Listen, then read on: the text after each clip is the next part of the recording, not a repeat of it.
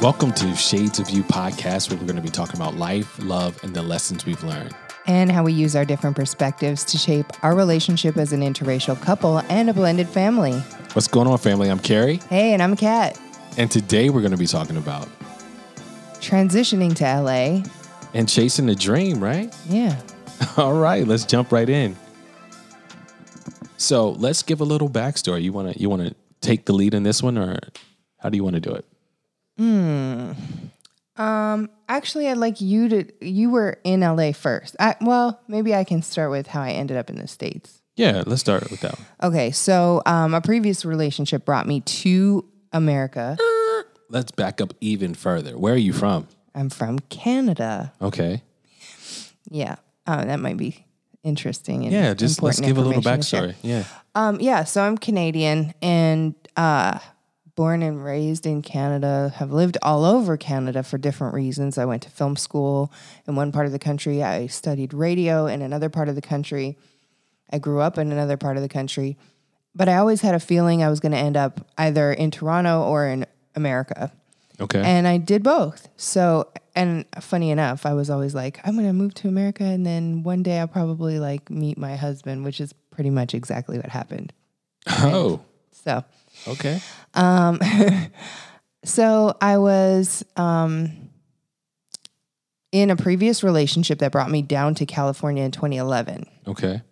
And that when that relationship didn't work out, I had to make the decision, am I going to move back home to Canada, or am I going to stay here where I had already built a life? Right. And I liked my life. I liked my friends. Mm-hmm. I had a good paying job. I was working for a biotech company. But even though that was a great job, it wasn't my dream job. I definitely have a background in entertainment, and I wanted to get back into that. And I knew I could move back home, but that wouldn't necessarily help me to be happier. So I decided to stay. And then I decided that I wanted to transition from my good paying job in that field to something that was more suited to my personality and my dreams and aspirations. Okay, so let's talk about where are you from exactly in Canada? I need the people, because I don't think they really understand when you say from Canada. I think you need to paint the picture a little better. So talk about your hometown, talk about the size, just so they understand. Yeah. I mean, I'm from a small city in Saskatchewan. It's called Regina. And everybody usually laughs when they hear it for the first time. Yes, they call it the city that rhymes with fun. But this is a G-rated show. So, hey. So I grew up in Saskatchewan. It's above Montana and North Dakota. I went to film school. No. I went to university and I studied film, and then I quit about a year in, and because I was like, you know what? I want to study film for real. I want to pick up a camera, not just sit in a class and be lectured to. Got it. So then I applied to a film school in British Columbia on the island in Victoria, and I moved there and studied film and graduated. And then I worked in the film industry for a while. And then I made a transition into radio at one point. And this is all while you're in Canada, right? Yeah. Okay. And when I did that, I decided, you know what? It's good to have the education behind you. So I got into a program in Toronto at Humber College. And I made the cross-country trek again to move to Toronto. Mm-hmm. And I lived there for a couple of years and studied and graduated from a program studying radio. And I worked in the radio industry for a while before moving down to California. When I say I moved to California, I didn't move right to Los Angeles. I moved to North County, San Diego. Okay. So when I did that, it was for, like I said, a previous relationship. And there were no radio opportunities there. There were no film and TV opportunities there. So I was forced to kind of just find a job. Okay. But luckily I have some skills that allow me to do that are transferable. So I was able to get a great job. Okay. And I did well. but it just wasn't feeding me. It wasn't fulfilling. Creatively. It wasn't your passion. Correct. Okay. And then that relationship didn't work. And like I said, I decided to stay. And somehow I met this wonderful man who happens to be sitting next to me. Wait, let's more about that a little bit later. I like where you're going though. I like what you just said. I felt a little warm and fuzzy. I did a little shimmy like Steph Curry when he makes it 3. Yeah, well, you know how we met? You want to tell the people how we met? Oh, Lord. She slid in my DMs. I mean, It was not like that. You slid in my DMs. I paid you a compliment, and it was not It was with nothing ulterior sexual. It was nothing motives. like that. I was just like, wow, you're super talented. And that's really all I meant by it. Yeah, so like on social media, right? Like, so you commented on like one of my videos. And then I was like, yo, who is this? Yo, who is this girl that's commented on? I didn't say girl. Like, can I say what I said? Oh, God. I said, who is this white girl? I said, who is this white girl commented on my video? And I went and I saw your eyes. I saw a picture of your eyes. And I said, oh, my God. Then I saw like you were in San Diego. And I was like, that's only 2 hours from me. So that's doable. Mm-hmm. All right. So that we'll come back to that. A little backstory on me. I am from Birmingham, Alabama. Was not born in Birmingham. I was born in Fayetteville, North Carolina. I'm a military brat. Moved to Fort Lewis, Washington, where my dad did, I think he was on the very back end of his career, did like 3 years. He retired. Then we moved to Birmingham, Alabama, where I did elementary, middle school, and high school. And so I claim Birmingham. That's everybody knows. If you look at any of my social media, everybody Roll knows Tide. I rep Roll Tide till I die. I rep Bama completely. Like I've got hats, I've got sweatshirts, I've got T-shirts. I used to, like, when I was traveling as a musician, I used bought to carry you cologne. like cologne. I got a helmet. I got like a game system. Like, people know that I rep the Tide.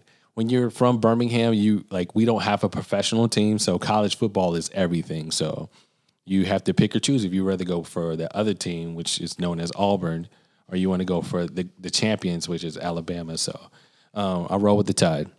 Mm-hmm. So essentially, Birmingham is in the South.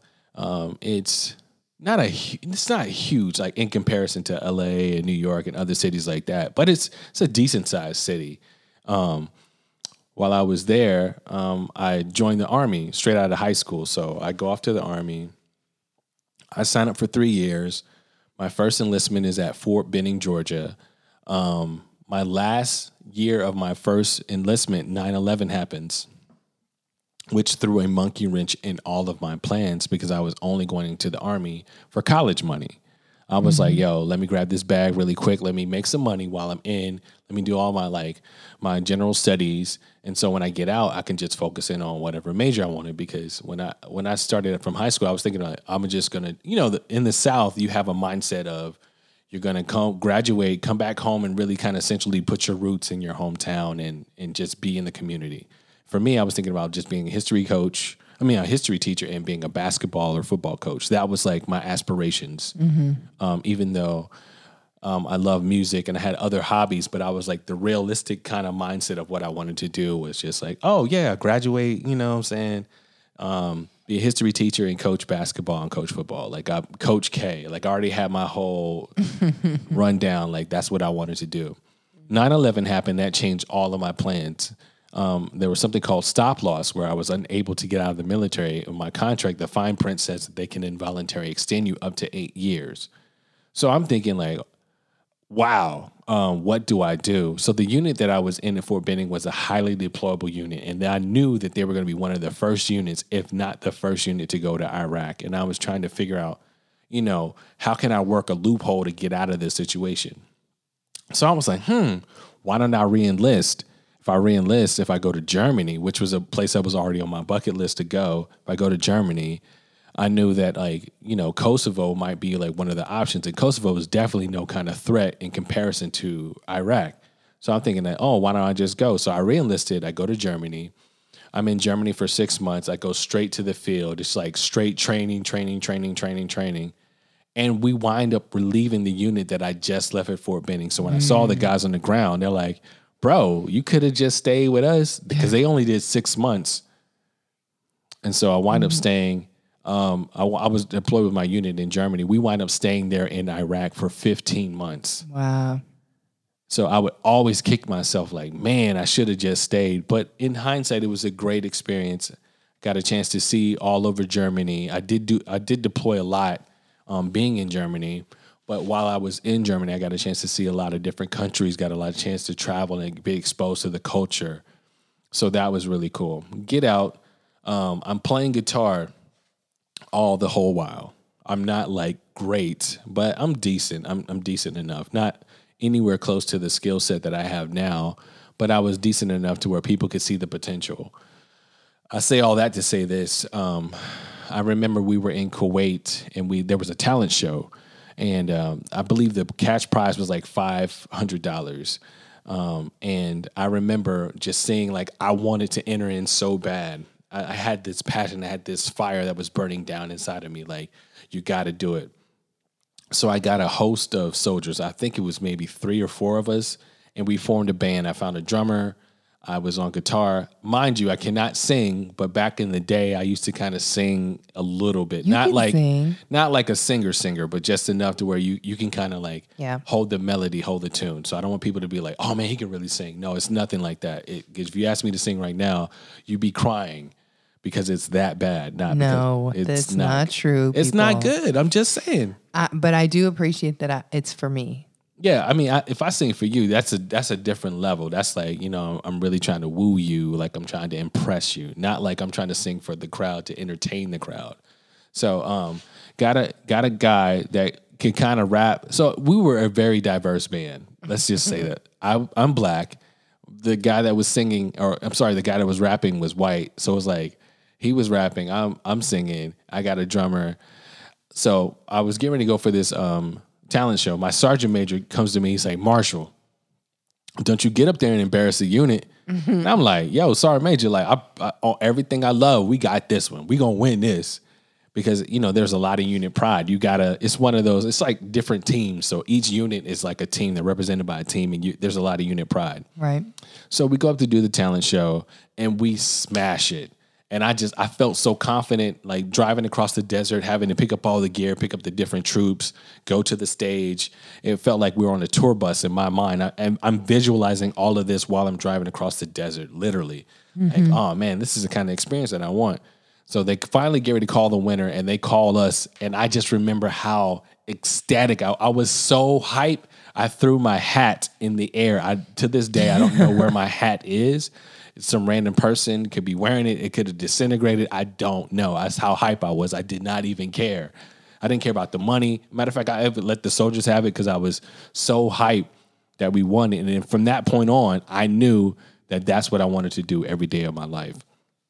Fast forward a little bit. I moved back from Germany. After I get out of the army in Germany, I go back to Birmingham, and I'm doing every odd end job. I'm doing life insurance. I'm doing personal training. I even work for the sheriff's department. I did every odd end job that you could think of while trying to pursue music. Mm-hmm. I linked up with some of my guys, some of my hometown friends when I grew up, and they had an R&B band. Mind you, I'm not good. I'm not good. I don't even know the names of the chords. Nothing. I was not good. I just knew that it was a passion of mine. So they gave me like 40 songs to learn. I remember locking myself in the house and I only came out to use the bathroom and barely eat. And so they hazed me when I went to the first rehearsal. They was like, man, you raw, but we'll work with you. We'll help you polish up your gift. And I did the Chitlin circuit all over the South. I was in Birmingham. I was in Nashville. I was in Atlanta. I was in all over Arkansas. I did the whole Chitlin circuit, kind of refining my gift until a point that I got to where I was just like, I remember getting a call to come to LA. This was years ago, to do the BET experience, like the whole BET weekend. And one of the artists that I played for, I remember playing in sound check, and everybody was like, oh man, who is this dude? Where you from, man? I'm like, man, I'm from Birmingham. Everybody said, if you move out here to LA, you'll never not work. And that stuck with me. I was like, man, what do I do? Because I knew the cost of living was different. I knew I would just got out of a previous relationship. I had kids from my previous relationship. I didn't know what to do. So I was at a crossroad and I was just like, man, do I bet on myself? Do I try to come out here to make it? Whatever. So I remember saving up my money and I said, I give myself a year. If it didn't work out in a year, I'll move back to Birmingham and do what I was doing. And that's how I initially got here. Mm-hmm. So you can go ahead and take it. Or do I continue so I can talk about how we met? Yeah, you can go ahead. All right. So I'm here in LA. It sucks when I first get here. I'm in Long Beach and I'm just like, man, the traffic is horrible. And you moved with your whole band. So. Yeah. So like my whole band, we moved. We're in a studio apartment in Long Beach. Like 4 of us, we having to sleep on the floor. And I remember like one of the homies had a dog. He was dog sitting and the dog would like literally lick us in the face in the middle of the night. And I was just so frustrated. I was like, why? It's this dog licking me in the face. So we had to share one car. It was bad. We were grinding, but we had to do what we had to do. So we finally moved closer to the city. And I'm like, okay, we're in this city. We did all of the networking possible. And I remember going to this one audition, not even an audition, I went to this jam session. And we were the last band to come up and play. And we play like, How Does It Feel? Mind you, people that know me or those that are listening, my background is like R&B and gospel. So anything that feels like gospel or R&B, I'm about to smash that joint out the park. And we play How Does It Feel? And I was like, it was like, I'm at the home run derby where they're just kind of like lofting up. It was like an alley-oop. They just tossing me this. I'm like, perfect. So we played it. And the host was like, man, he just stopped the show. He was like, yay, wait.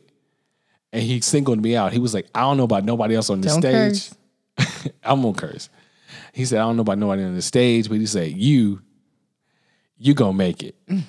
That's the clean version. That's the clean version. I didn't say what he said. But for those that are like, keeping it in the PG realm, he said, you're gonna make it. And that stuck with me. And that was like, okay, cool. I felt confident. Mind you, I still had not got a major gig or anything like that, but that was my grind. A few weeks later, I get this message on one of my videos while I'm still grinding. It's tough. I'm out here. I'm on an air mattress. I'm like living life. Like I'm talking about grinding. 3 roommates. Yeah, 3 roommates. We're just grinding. And I get this message. And they transitioned to LA from Long Beach, but at this point. Yeah, so I'm in LA now. I transitioned from Long Beach. Now I'm actually in LA. And I get this message from this fine tenderoni that says like, oh my God, the way you was playing guitar. And I was like, hold on. It was like, oh my God, the way, I think it was more like, wow, you're really talented. And it was just a place of honesty. Don't minimize it. I think there was a little, you had a little extra on it. No. Yeah, you did. No. Yeah. No. You were like the way you play. Okay, let me tell you why. I was raised by a dad who plays the drums. So I always had an appreciation for music. However, I didn't love guitar.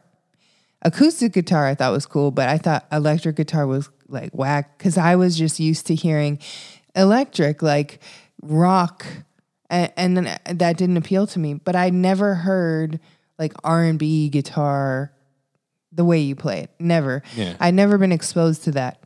So when I heard it, and we had mutual friends in common, and I heard you playing, and I'm like, wow, like this is a whole different thing. I've never heard this before. So I was paying you a compliment. But the way you just said it, you conveyed that with your words as you were typing it. So I felt the energy. I was like, man.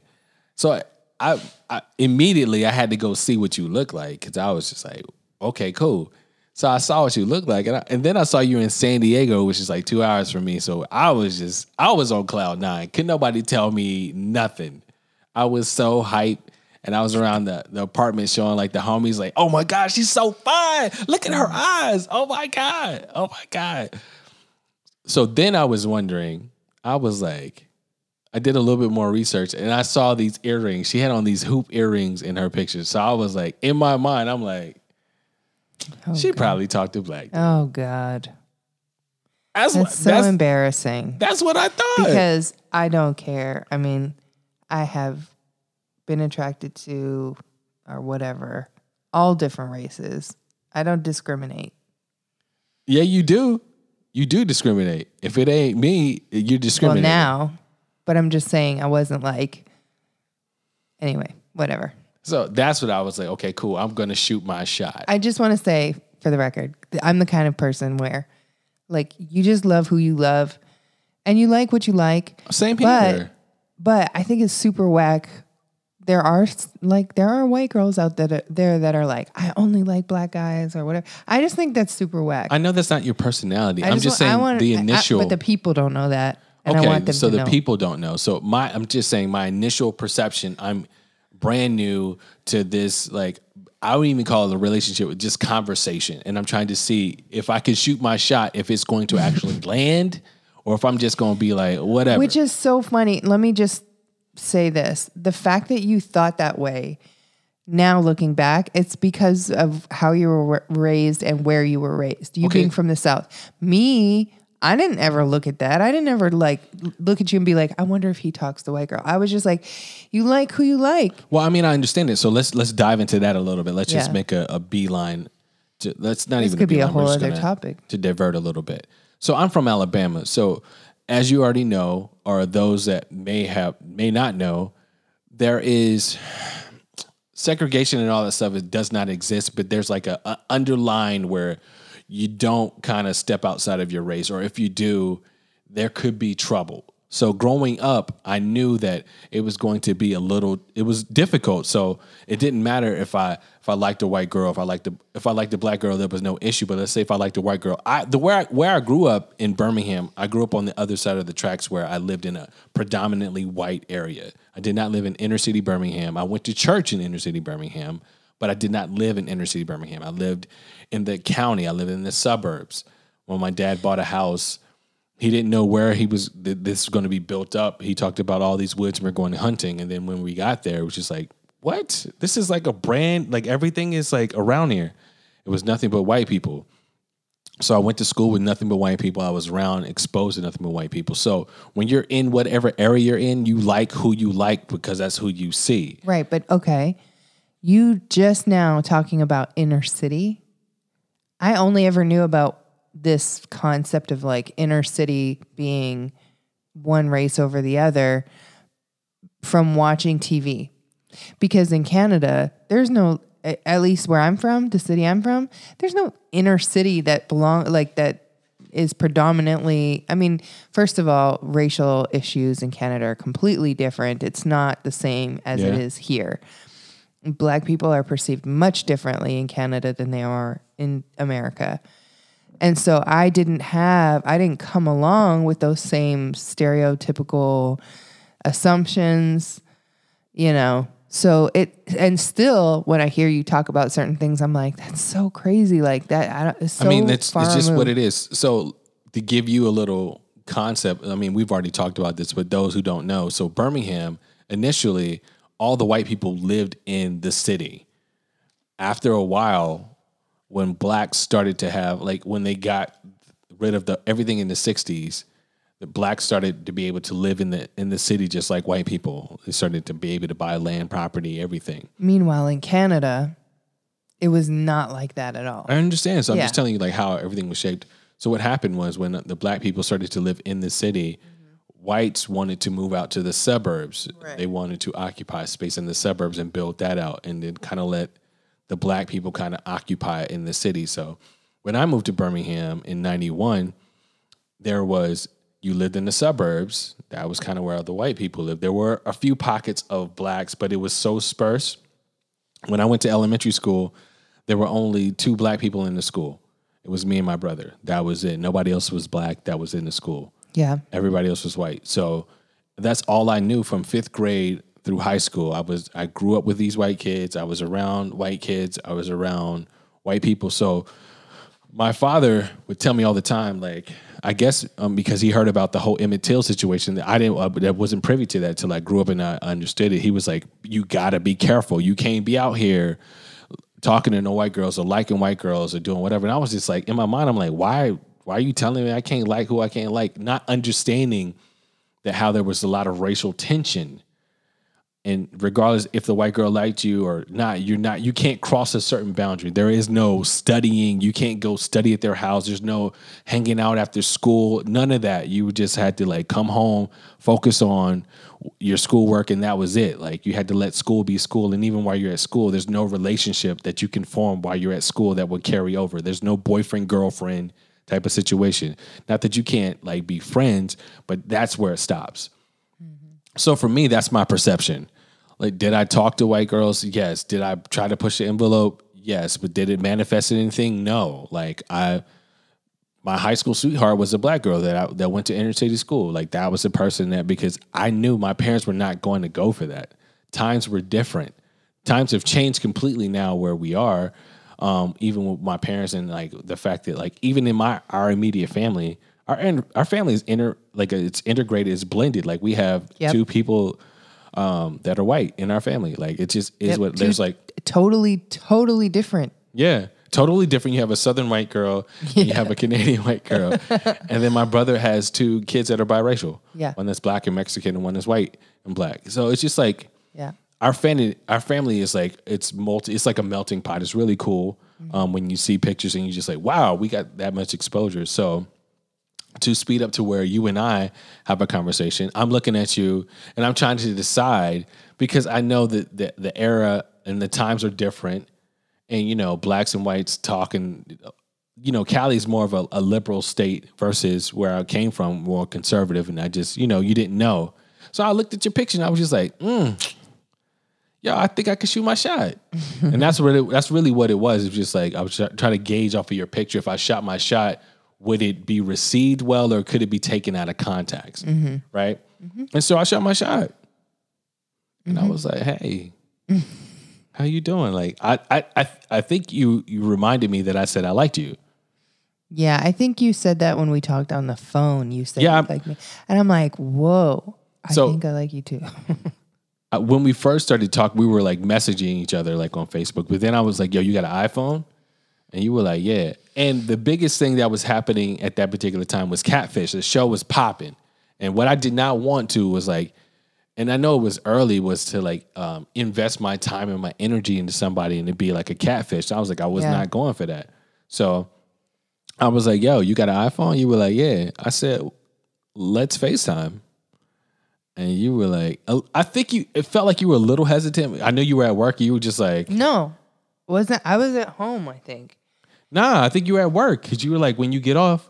So you were at work while we were messaging initially. Then you were like, when I get off, whatever, we could talk. Probably then. And then when we FaceTime, I was like, dang, she looked just like a picture. I'm good. Because that's all I needed to make sure that you weren't like some creepy looking dude or whatever. Or like you didn't look like your picture. You know what I'm saying? Because I've seen the show Catfish, and some of them episodes be mad wild. And I did not want to have to experience that.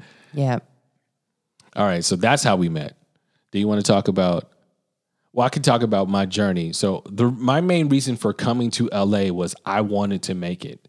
So when I used to be back in Birmingham, I played for a lot of different artists on the Chitlin circuit.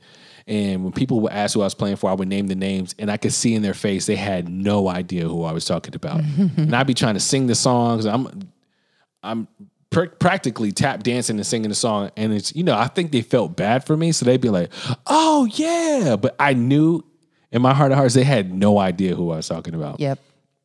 So even when I was in the Army, I was like, man, one day I'm gonna make it. I'm gonna be famous. I'm gonna do this. I'm gonna play for artists. I'm gonna be on stages all over the world. I'm gonna be in magazines. Like, that was my dream.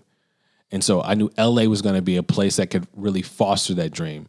So I came here to LA in order to play for artists, to eventually produce, eventually make a name for myself, to the point where I wanted to be a household name. I wanted to influence the musical community. That's what my dream and my goals and my aspirations were. Mm-hmm. And I knew LA was the vehicle in order to get there. And so when you and I started talking, I was like, okay, so you have an entertainment background. Like, what do you want to do with that? Mm-hmm. Because when we got even more serious and we talked about getting married, I was like, I love San Diego because it's so peaceful. But it's like there's nothing we can do in San Diego. We can't pursue like the entertainment dreams in San Diego. We have to be in LA. Yeah. And so when we made that transition, Like where was your mindset about what you I wanted mean, to do? yeah. Well, I remember I was kind of like, oh, what am I going to do? Because I'd been out of it for such a long time and focused on just paying the bills. Yeah. And so I had sort of an epiphany moment when I was looking for jobs in LA because we were going to get married. So I was like, oh, well, I'll start looking for jobs up there and see what I can get. And at that time, I was pursuing public relations. And I talked to somebody, and she said something to me, and it just clicked. And I was like, okay, that's what I'm going to go pursue. Mm-hmm.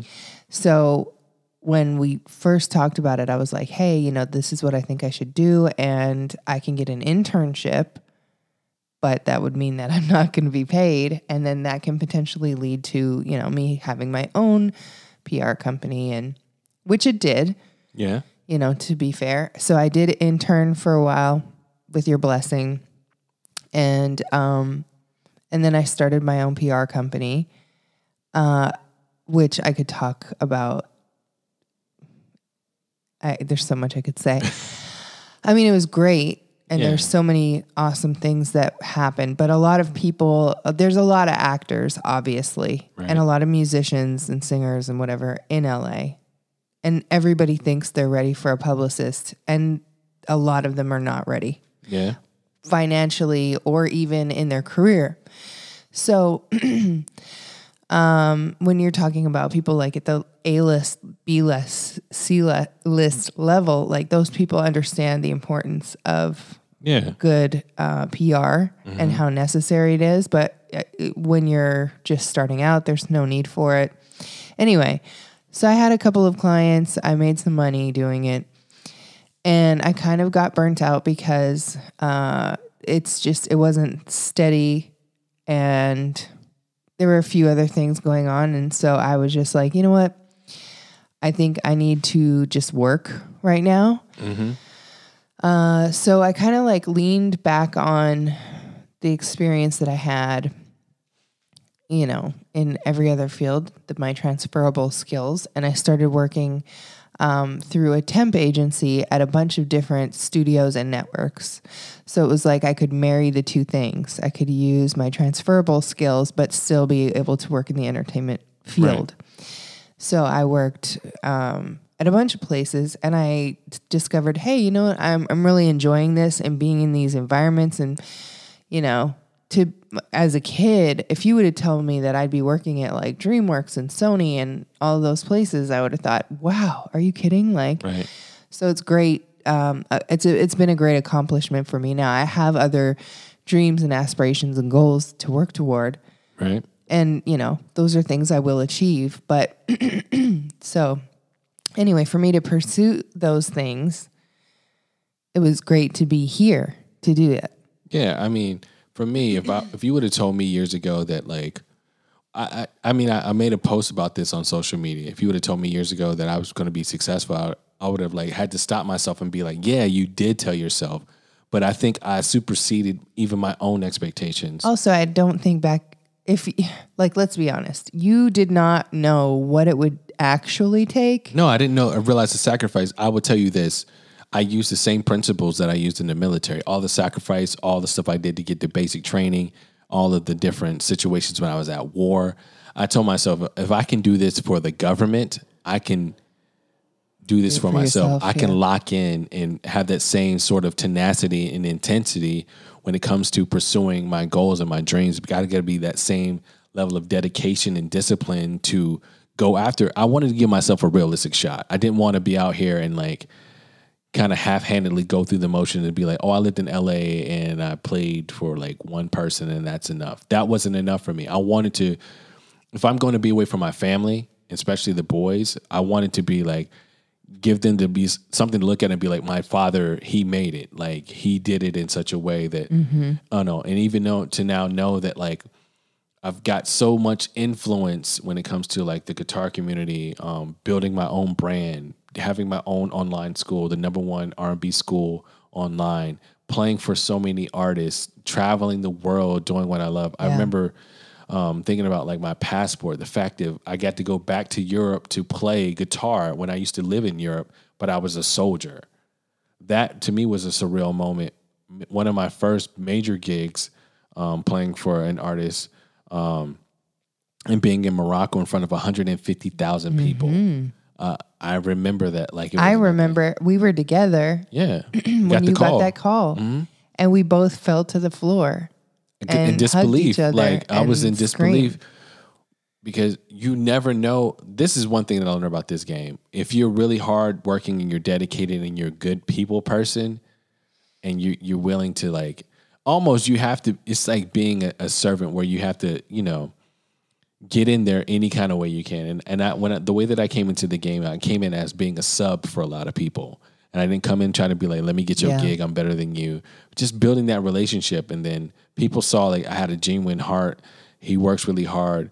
And I was still raw. I mean, I wasn't like, oh man, he's so cold on the guitar. I had a lot of learning to do, but I was willing to put in the work. It didn't matter if I had to stay after rehearsal, go early, whatever the case may be. Like even understanding about gear and getting the right kind of equipment. I didn't have everything I needed to have. I wanted it that bad, and whatever it cost, I was going to do it.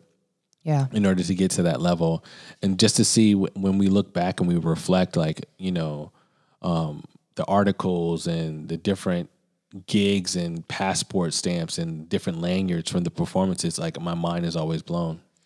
And I would say, we might not have been able to achieve everything that we did and that we have without each other, actually. No, that's what I'm saying. That's how I know that our divine appointment was necessary. I would not have gained, when you think about it, like you having that PR background and just being able to expose me to that world and plug me. I didn't know how to do that. Mm-hmm.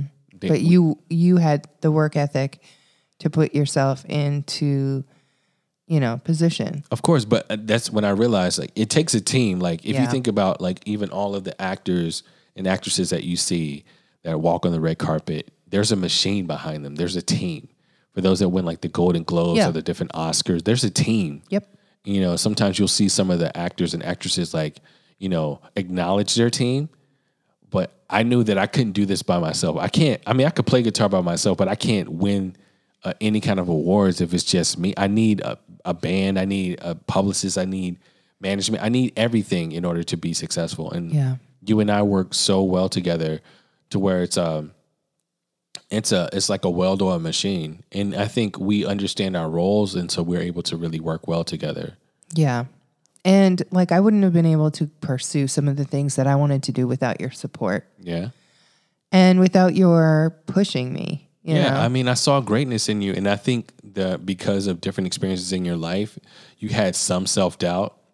Mm-hmm. And I used to be like, yo, I'm not going to let that fly. I see all this potential in you.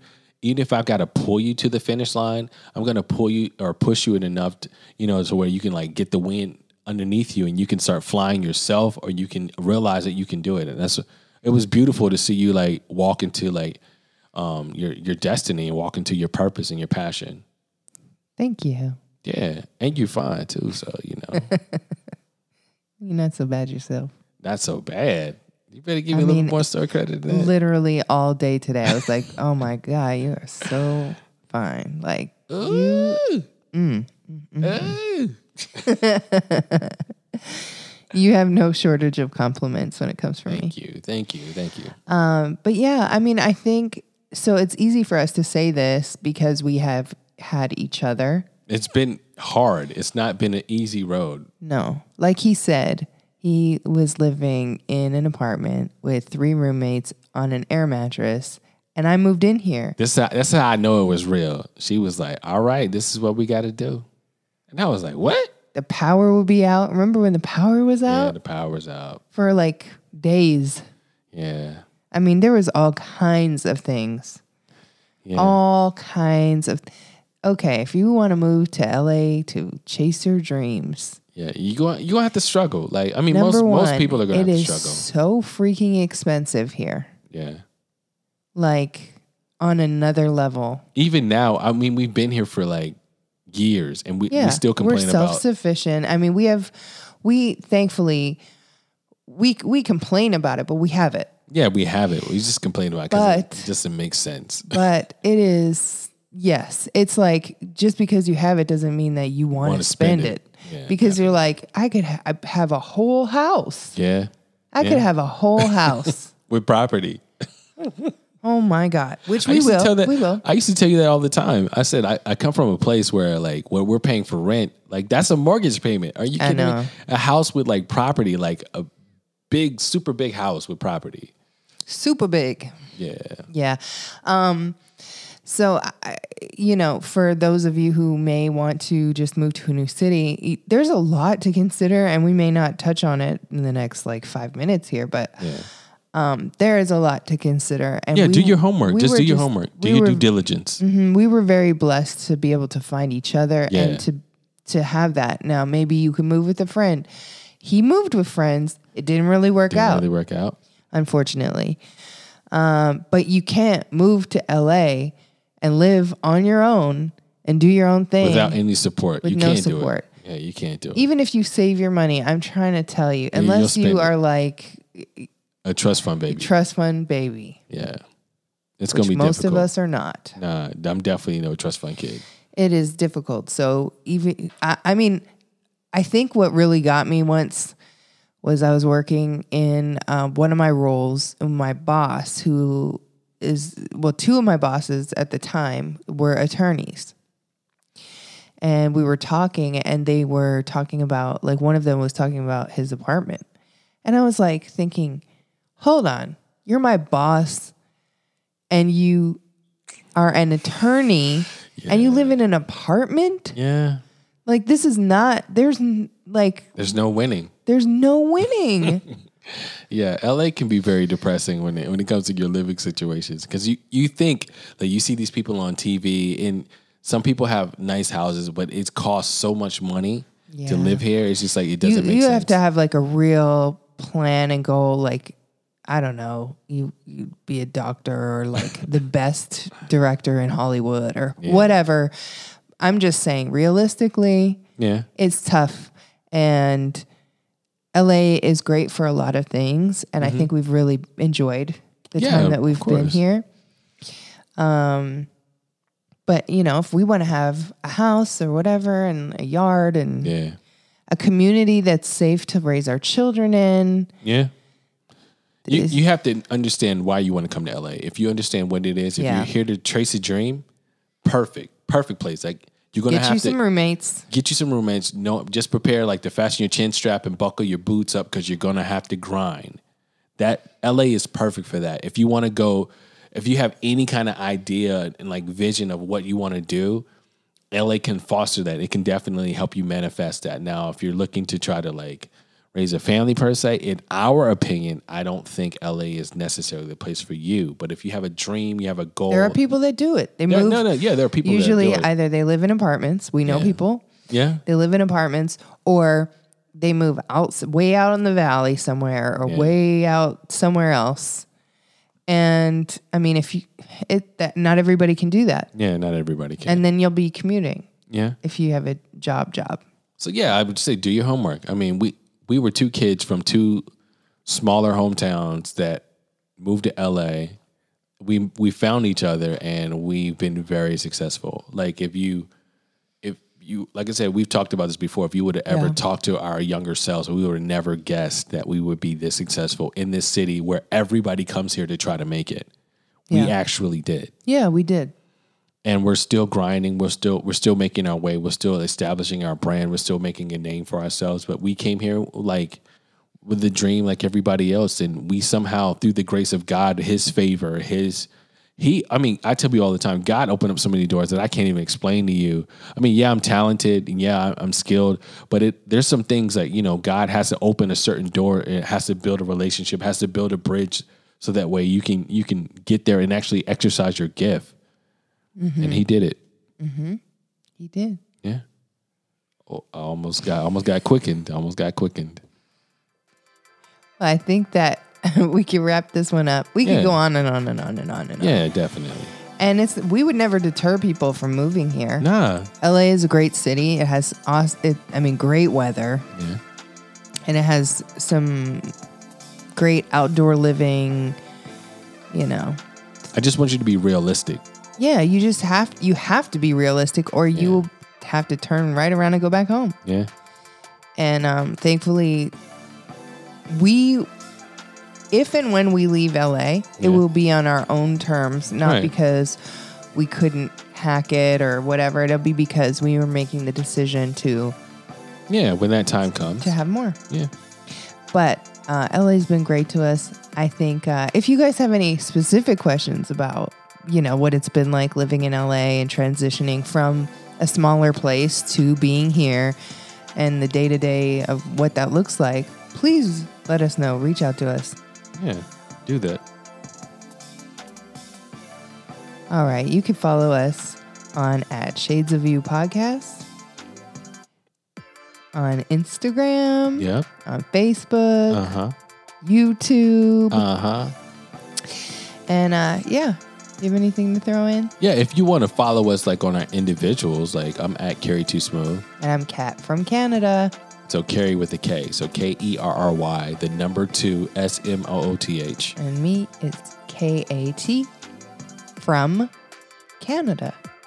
All right, I think that's it. All right. Peace, everybody. Peace. See you next week. All right.